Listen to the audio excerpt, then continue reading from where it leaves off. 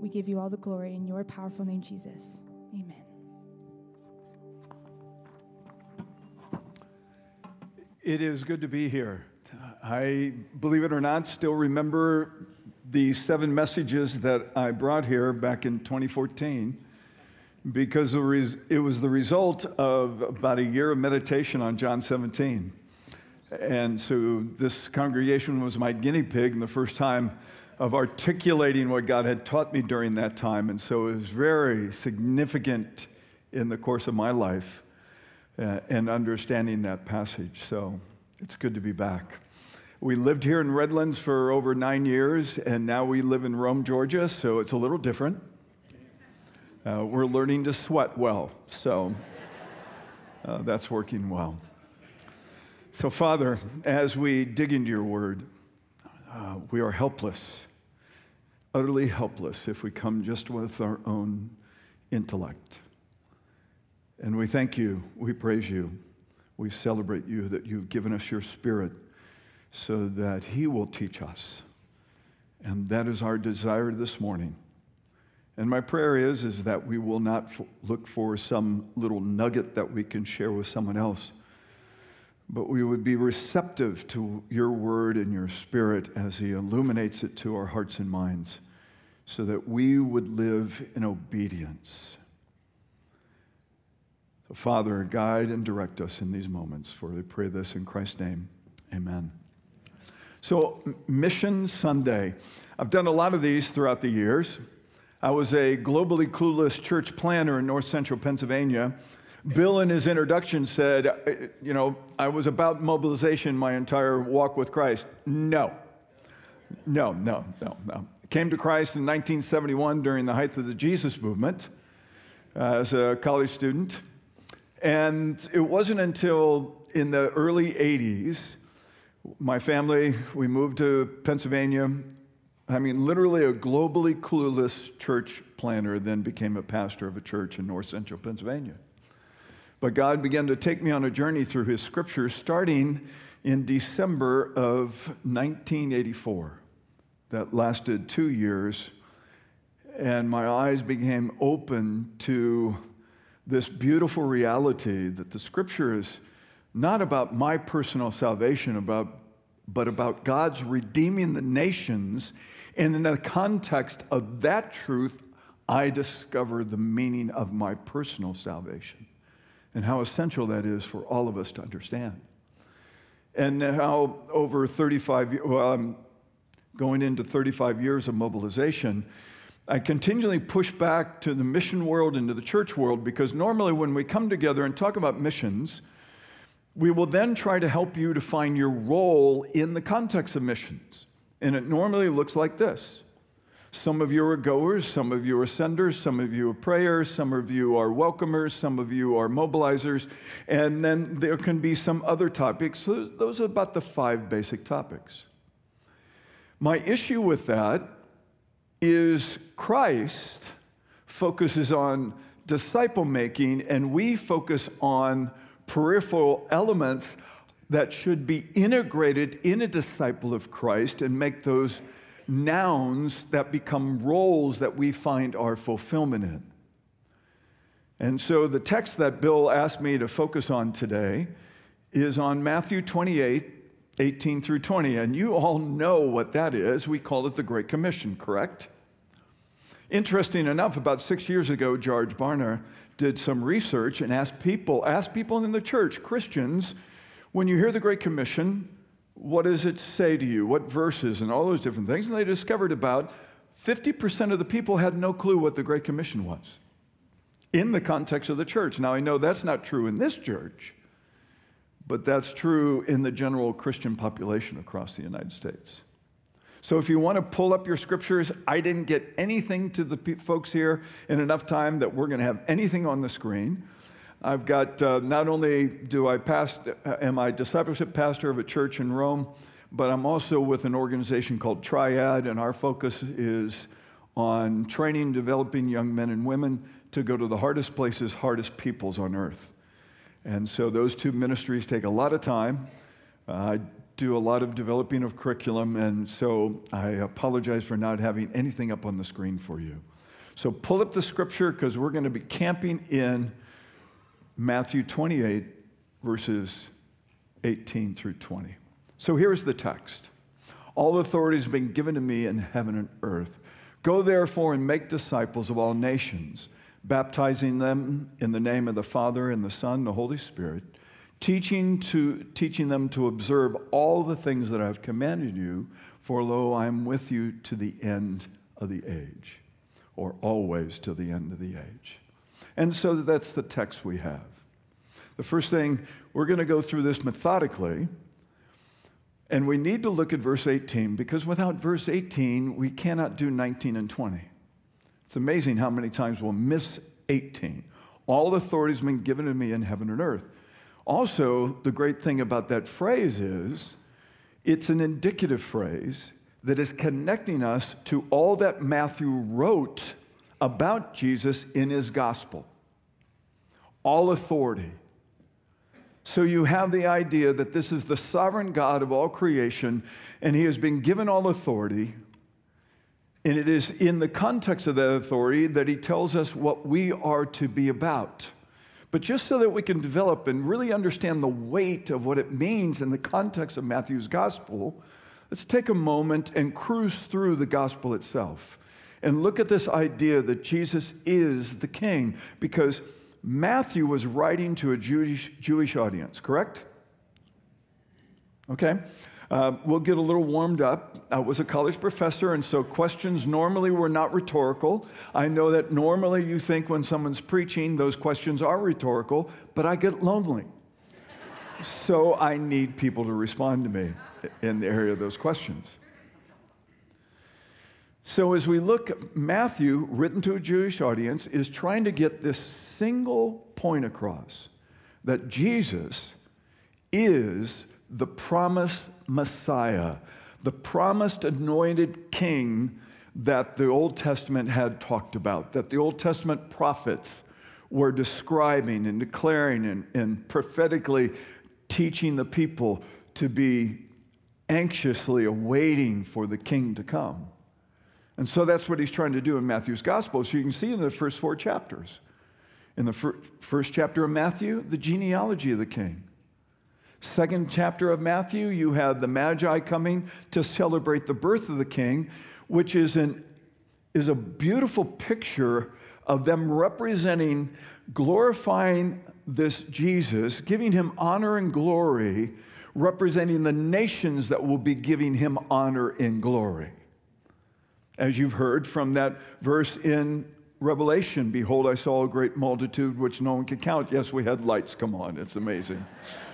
I love it because now I can see you a little better. We can see in chapter 3 that the envoy of the king, John the Baptist, is now declaring, repent, for the kingdom of God is at hand. And then when we get in chapter 4 in Matthew, in verse 17, Jesus is proclaiming what seems to be the same message, repent, for the kingdom of heaven is at hand. And so the king himself appears. And then we see in verses 23 and 24 of chapter 4 that he went about in the synagogues proclaiming the gospel of the kingdom, the gospel that the king has come, the gospel that he is bringing his kingdom into the context of the world in which we live in. We can continue on in Matthew. I'm not going to go through every chapter, but one of the beautiful things that Matthew begins to articulate within this gospel is that he has all authority over Satan and the demonic. He has authority over death. He has authority over sin. Yes, he's even known as the Lord of the Sabbath, so he has authority over the Sabbath. It's these continual comments and pictures and illustrations that Jesus has full authority.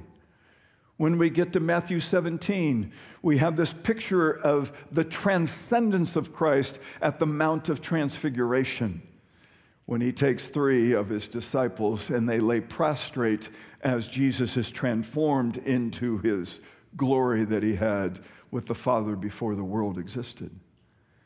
As we get to chapter 21, we see the celebration on Palm Sunday of the king coming into his city as he's riding upon a donkey.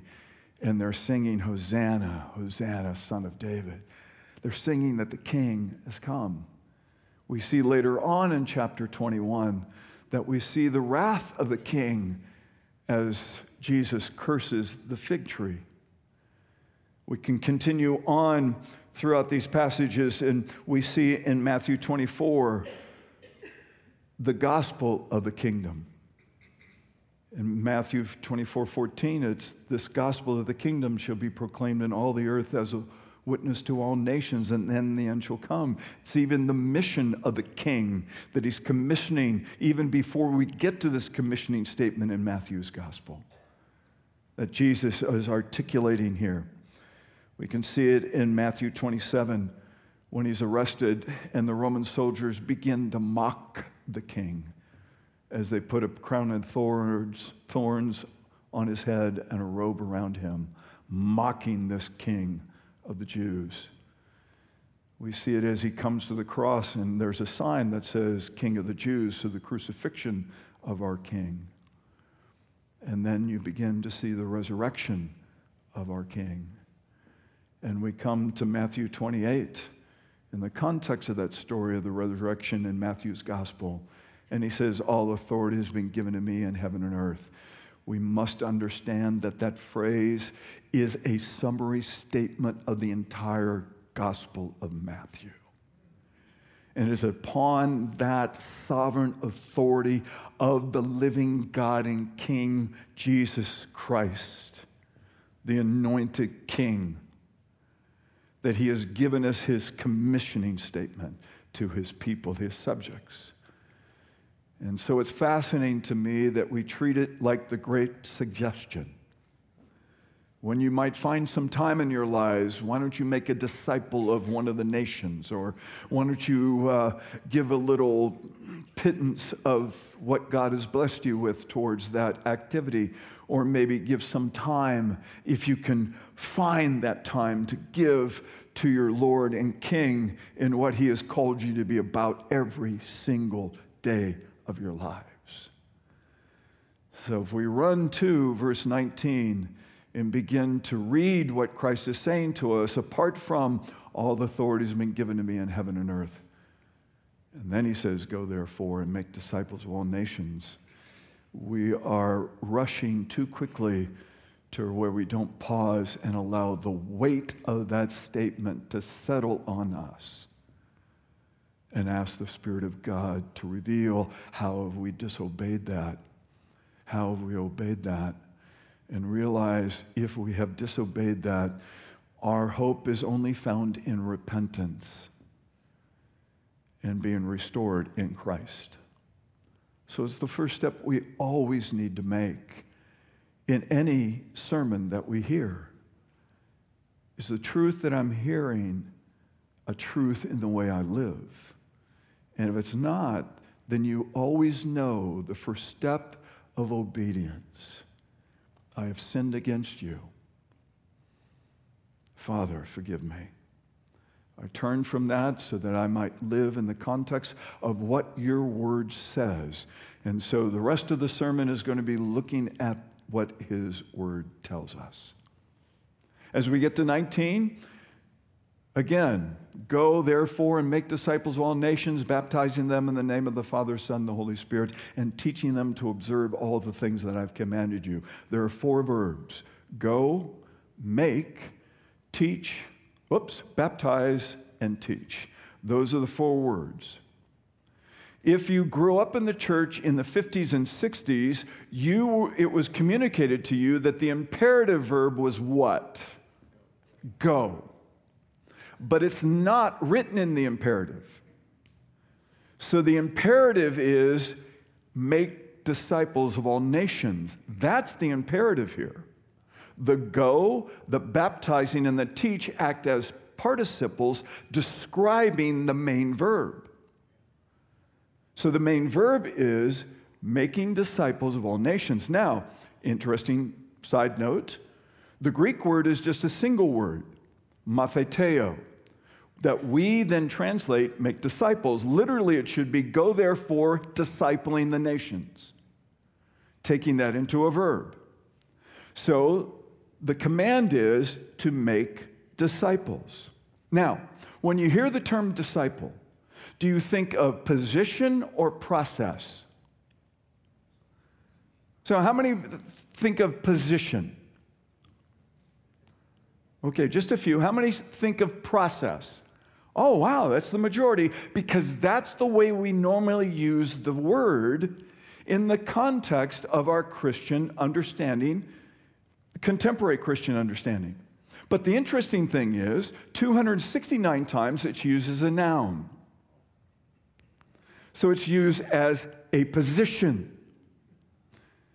If we were going to put a contemporary label to disciple in the New Testament, used over 269 times, it would be Christian. See, if we think it's only a process, then we don't understand what we're called to make. We just think of, okay, you became a Christian, now discipling is a process of maturing you. Instead of what Christ is calling us to do is not to make converts, but to make disciples. So we have to ask ourselves a number of questions, and I don't have time to go into it because I taught an entire college course on making disciples of all nations. So to summarize that in a 30-minute, 35-minute message would be ugly, so we won't do that. But let's just look at one particular element. Of the 269 times, and 4 times the verb is used, matheteo. So mathetes is the noun, matheteo is the verb. Only used 4 times. One of the times here in Matthew 28:19. So, of those 269 times the noun was used in 4 times, that would be 273 times. Good, I got that math down. Without a calculator. I'm very pleased. We only have Jesus recorded using it 10 times, which I find fascinating. So the Holy Spirit only moves in the heart of Matthew, Luke, and John to identify those 10 times that Jesus used it. Now, I would argue Jesus probably used it thousands of times with his disciples, but the Holy Spirit only led the biblical writers to record 10 times that he uses it. Of those 10 times, 4 are very specific on who a disciple is. That would be 4. I'm putting my whole hand out there. It must be the arthritis in the thumb. Yes, getting old. So, move. So 4 times. So listen to the 4 times. You would find them in Luke 14 and John 8. In Luke 14, there are going to be 3 times. One in verse 26. I'm sure one of your favorite verses. Unless you hate your mother and your father, your wife and your children, your sister and your brother, and your wife and your children, and even your own life, you cannot be my disciple. Huh? Wait, you told us to love one another. What do you mean hate? If I was going to summarize what Jesus is communicating there, is you are to love the Lord your God with all your heart, with all your mind, might, with all your soul. See, he is our first and only love. The way we love those categorized in Luke 14:26 is we love them by faith through Christ, according to Paul's expression in Galatians 2:20, I have been crucified with Christ. It is no longer I who live, but Christ who lives in me. So you can't be his disciple if you have competing loves for him. verse 27, unless you pick up your cross and follow me, you cannot be my disciple. Boy, this is a little harsher than ask Jesus into your life, pray that he come into your heart, all these different things. Jesus, you're bringing in things that we normally don't communicate to people when we're trying to have them make a commitment to you, because they probably wouldn't want to commit their lives to you if we asked them to do those things. We do find ourselves in a dilemma because we have softened the words of Jesus. But if the command of Christ is to make disciples, then we better pay attention to how Christ describes a disciple. So in other words, die to self. Die to all your ambitions, all your goals, all your dreams, everything. Paul would put it this way in 2 Corinthians chapter 5, verse 15. He died for all, that those who live might no longer live for themselves, but for him who for their sake died and was raised. So unless we die to self as we come to Christ, we cannot be his disciple according to Christ. And then in verse 33, after two illustrations about a tower and a king going to war, Jesus says in verse 33, unless you renounce everything, you cannot be my disciple. Now, I am not, listen, if it was up to me, I would have softened it. I would have made it a little easier for you. But this is what Jesus says. And if we're supposed to make disciples, we should pay attention to how Jesus told us who a disciple is. And I would summarize the whole idea of renounce everything is when you came to Christ, you gave up ownership of everything to him. You own nothing. You didn't drive in anything you own. You're not wearing anything you own. There's nothing in the bank account that you own. You are a steward of his resources for his purpose. Unless you renounce everything, you cannot be his disciple. That's what Jesus says. That means that he has called all of us in the room who are followers of Christ, that we are to be about making disciples. Not as we might interpret it in the context of our culture, but as Christ interprets it in the context of his word. We must yield to our King. The other thing that we need to understand about that phrase, remember it's the imperative, is make disciples. Matheteo is a transitive verb. You thought, well, we have a college professor. He's going to talk about verbs. He's going to talk about all these different things. But a transitive verb must connect with an object. So if I were up here saying the commissioning of Christ in Matthew's gospel is to make disciples, I would be wrong because I'm not connecting it with the object that Jesus connects it to. The imperative in the Greek syntax must include every single word. Make disciples of all nations. Ethne, where we get our word ethnic, people groups. And so, we don't have a privilege in this church just to make disciples so that people would be personally enriched in their walk with Christ. No, we are responsible for making disciples of all nations, which means as we make disciples in this church or any church throughout the world, we are making disciple makers of the nations. That's our goal. You read most any contemporary book on discipleship, and here would be the goal that you would find, that we would be conformed to the image of Christ. Yes, that is a goal of disciple making, but if we only articulate it in that manner, we are losing sight of make disciples of all nations.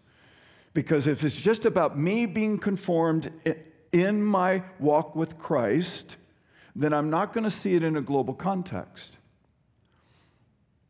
I would vehemently argue scripturally that the goal of disciple making is that we are developing a fully engaged disciple of Jesus.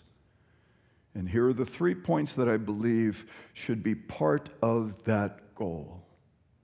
One, that we be conformed to the image of the Son.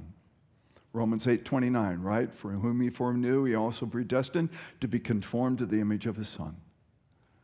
2, that would be immersed in his word. Because I forgot to tell you this one. There's another one, John. You're probably going, what happened to the John thing? John 8:31. If you abide in my word, you are truly my disciples. If you keep my word, if you walk in my word, if you saturate yourself in my word. And so we have to include that as a goal of disciple making. So, to develop fully engaged disciples of Christ who are being conformed to the image of his Son, immersed in his word, and strategically, intentionally engaged in his mission of making disciples of all nations, both locally and globally, simultaneously. That was a long one. Not very succinct and doesn't make a really good bullet point, does it? But that's what it's talking about. So that's our goal in disciple making. And then a few years ago, I sent out a text to a lot of friends of mine around the world, and I could give you some of their names and you would know them, so I'm not going to give you some of their names. And I asked this question: what is the chief end of disciple making? No one thought through the question because no one identified how the question was worded. Let me see if you can capture the way I worded it.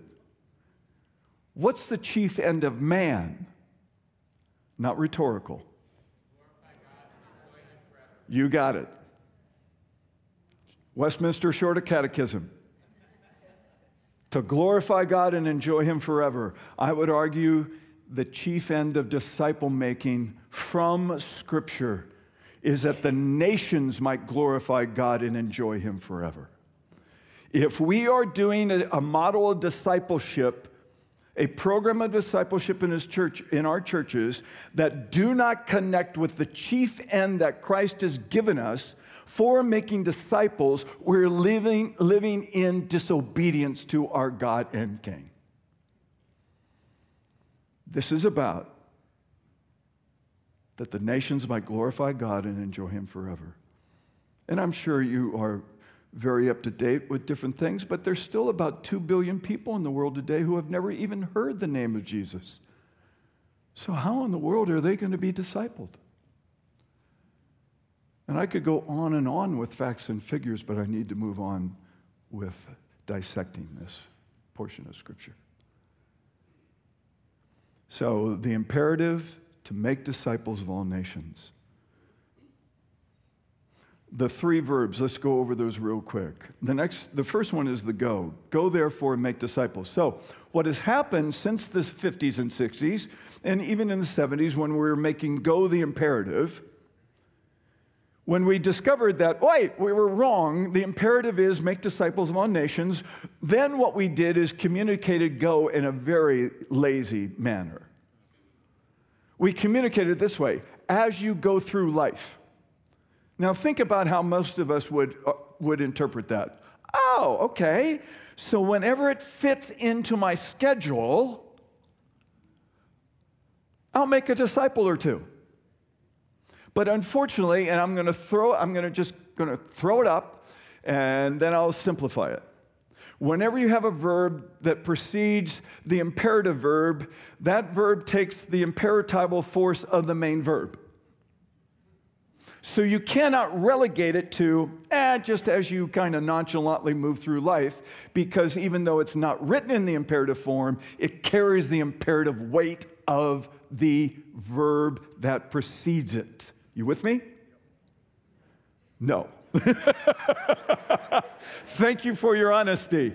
In other words, let's see if I can do it simpler. Might not be able to do that.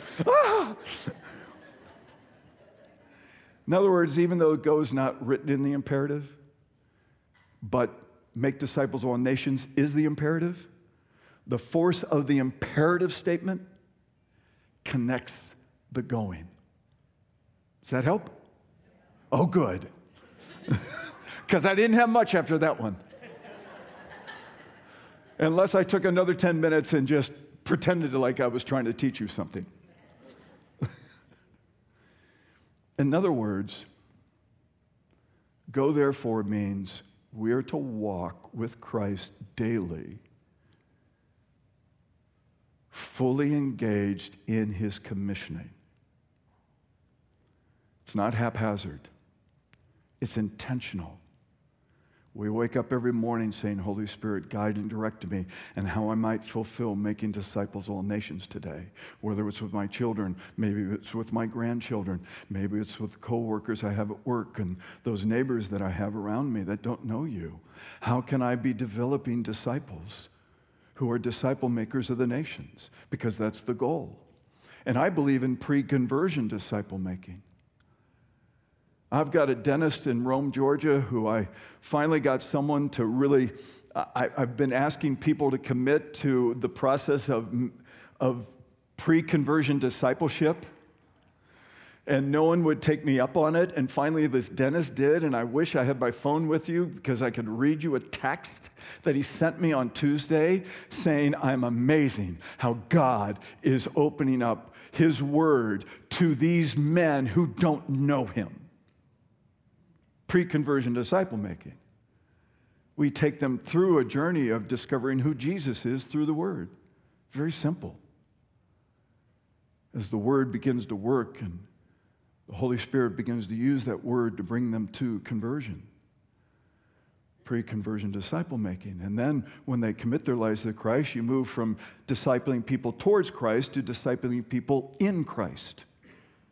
And again, your goal is, as I said, fully engaged disciples of Christ who are conformed to the image of his Son, who are immersed in his word, and are fully engaged in making disciples of all nations, both locally to the ends of the earth. So the go. I have some other ideas about go, but I don't have time to go into it. I do think the going, we need to get out of this idea that I deserve to call a place on this globe home. I would argue when you committed your lives to Christ, you became a nomad for Jesus. That when he said go, you went. When he said stay, you stay. When he said go again, you went. And when he said stay, you stay. About a year and a half ago, God told Elaine and I to leave Redlands and go to Rome, Georgia. Who does that? We left 8 grandchildren 2 doors down from us. And 12 other grandchildren that live in the Southern California area. That's 20 for those of you that are counting. And the 7 children that we raised that live in Southern California. Who does that at our age? But 2 years before that, I said, Elaine, are we making decisions based on our grandchildren instead of based on God's direction in our lives until we meet him face to face at death? I believe the go means that we live strategically as the Spirit of God leads us. And that doesn't mean you're all going someplace, but it does mean you hold wherever you are loosely, because you are a sojourner, an ambassador, an alien, and there's something there and I went in the wrong order. But in other words, we live this loosely because we're seated in the heavenlies with Christ Jesus. Last 2 verbs. Baptizing them in the name of the Father, Son, and the Holy Spirit. I kind of got ahead of myself, but that relates to evangelism, doesn't it? People get baptized after they've made a commitment to Christ. They make a commitment to Christ because we have shared the gospel with them to where they commit their lives to Christ and are baptized. In other words, this is the movement of bringing them to faith in Jesus Christ that we in our culture call evangelism. I would call it disciple making. And because we have evangelism and disciple making, what has happened is we've created a false dichotomy between the two. For 14 and a half years, I was in the denominational offices of my denomination. And I couldn't believe all the time there were these arguments about, I do evangelism, I do discipleship, as though there were options.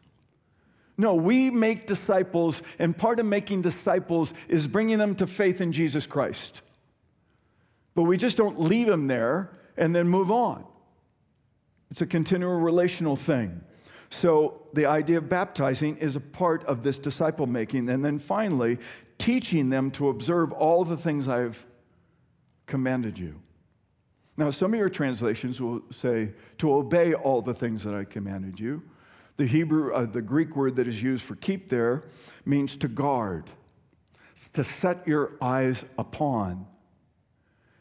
And so it's this idea of all that Christ, every time you hear someone unpack the Word of God for you, or you're in a Bible study, our responsibility is then to leave that and get alone with God going, okay, Father, how am I supposed to integrate these truths within my walk with you, within my obedience to you, everything else? We've got to get out of this Western context of thinking that someone standing on stage preaching is a form of Christian entertainment. This is not Christian entertainment. This is the church coming together to find out how we continue to walk in obedience to our living God and King, Jesus Christ. And encourage each other in that as you practice the one another's of Scripture.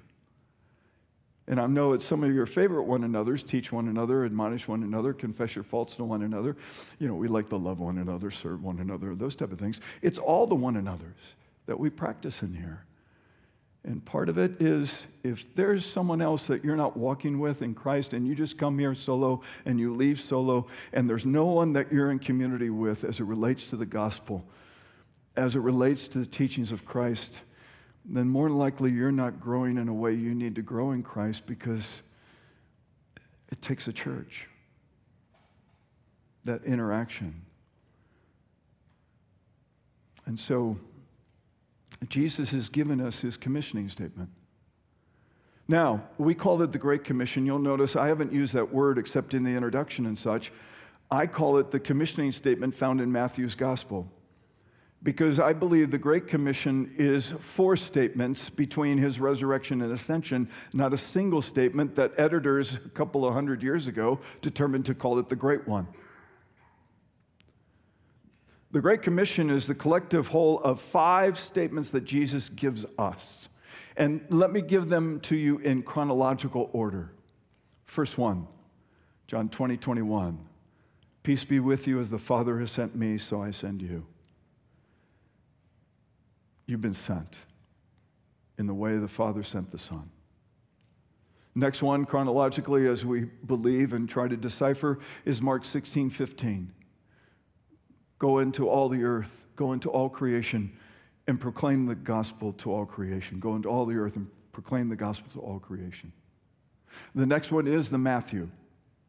And we've already done that. The next one after that is Luke 24:47 is really the crux of the focus. Repentance for the forgiveness of sins shall be proclaimed in my name to all nations, and then the end shall come. Oh, I'm sorry. Starting in Jerusalem. I interfaced Matthew 24:14 with that one. And then the final one is Acts 1:8. And you will receive power when the Holy Spirit comes upon you, and you will be my witnesses in Jerusalem, all of Judea, Samaria, and to the uttermost parts of the earth. Please do me one favor. Do not understand that sequentially, and do not think Jerusalem represents your home. It doesn't. They were Galileans. So if Jesus wanted them to associate where he was telling them to go with home, he would have said, go back to your villages of Galilee and proclaim the gospel up there. No, he told them to wait in Jerusalem. Why? Because it was the most strategic thing to do. This is about strategy, not about home. And the most strategic place for the church to be birthed was Jerusalem. Because on the day of Pentecost, Jews from all over the nations were going to be there, and 3,000 of those Jews representing the different nations came to faith in Jesus Christ. As the 120 in the upper room, when the Holy Spirit came upon you and the church was birthed, began to speak the gospel in the language of the nations. The church was birthed in a global context. This thing that Christ has called us to do, this thing that you're talking about in this Mission Sunday, is not a program of the church. It is an attribute of God. It is the DNA of the church itself, and it is part of his calling in our lives, individually and as a body. We must not participate in a day like this and think we can opt out. The marching orders have been given. What will you do with them? If you have lived in disobedience for a while, I've already stated, the first place to start is confession and repentance. And then share that with others that are in your sphere of intimacy in the faith and begin to walk with each other to become disciple makers of the nations. Now, what that looks like, give me 4 hours. I've identified at least 16 core competencies, but that's a whole nother day and time. So, Father, my prayer would be that you would assist this congregation in one wading through a lot of fast information. But Father, help us. I think the most important thing related to this commissioning statement is, do we see it given to us by God Himself? Or do we see it as a suggestion given by man that we can take under advisement and see if we want to be involved? If we declare ourselves Christians, or as the scriptures would say, disciples, it's already a given what we're supposed to do. I pray that Trinity would become a church where this was just not an activity that it participated in, but she would discover how it needs to be seamlessly integrated in the very fiber of all that she is. For I pray these things in Christ's name.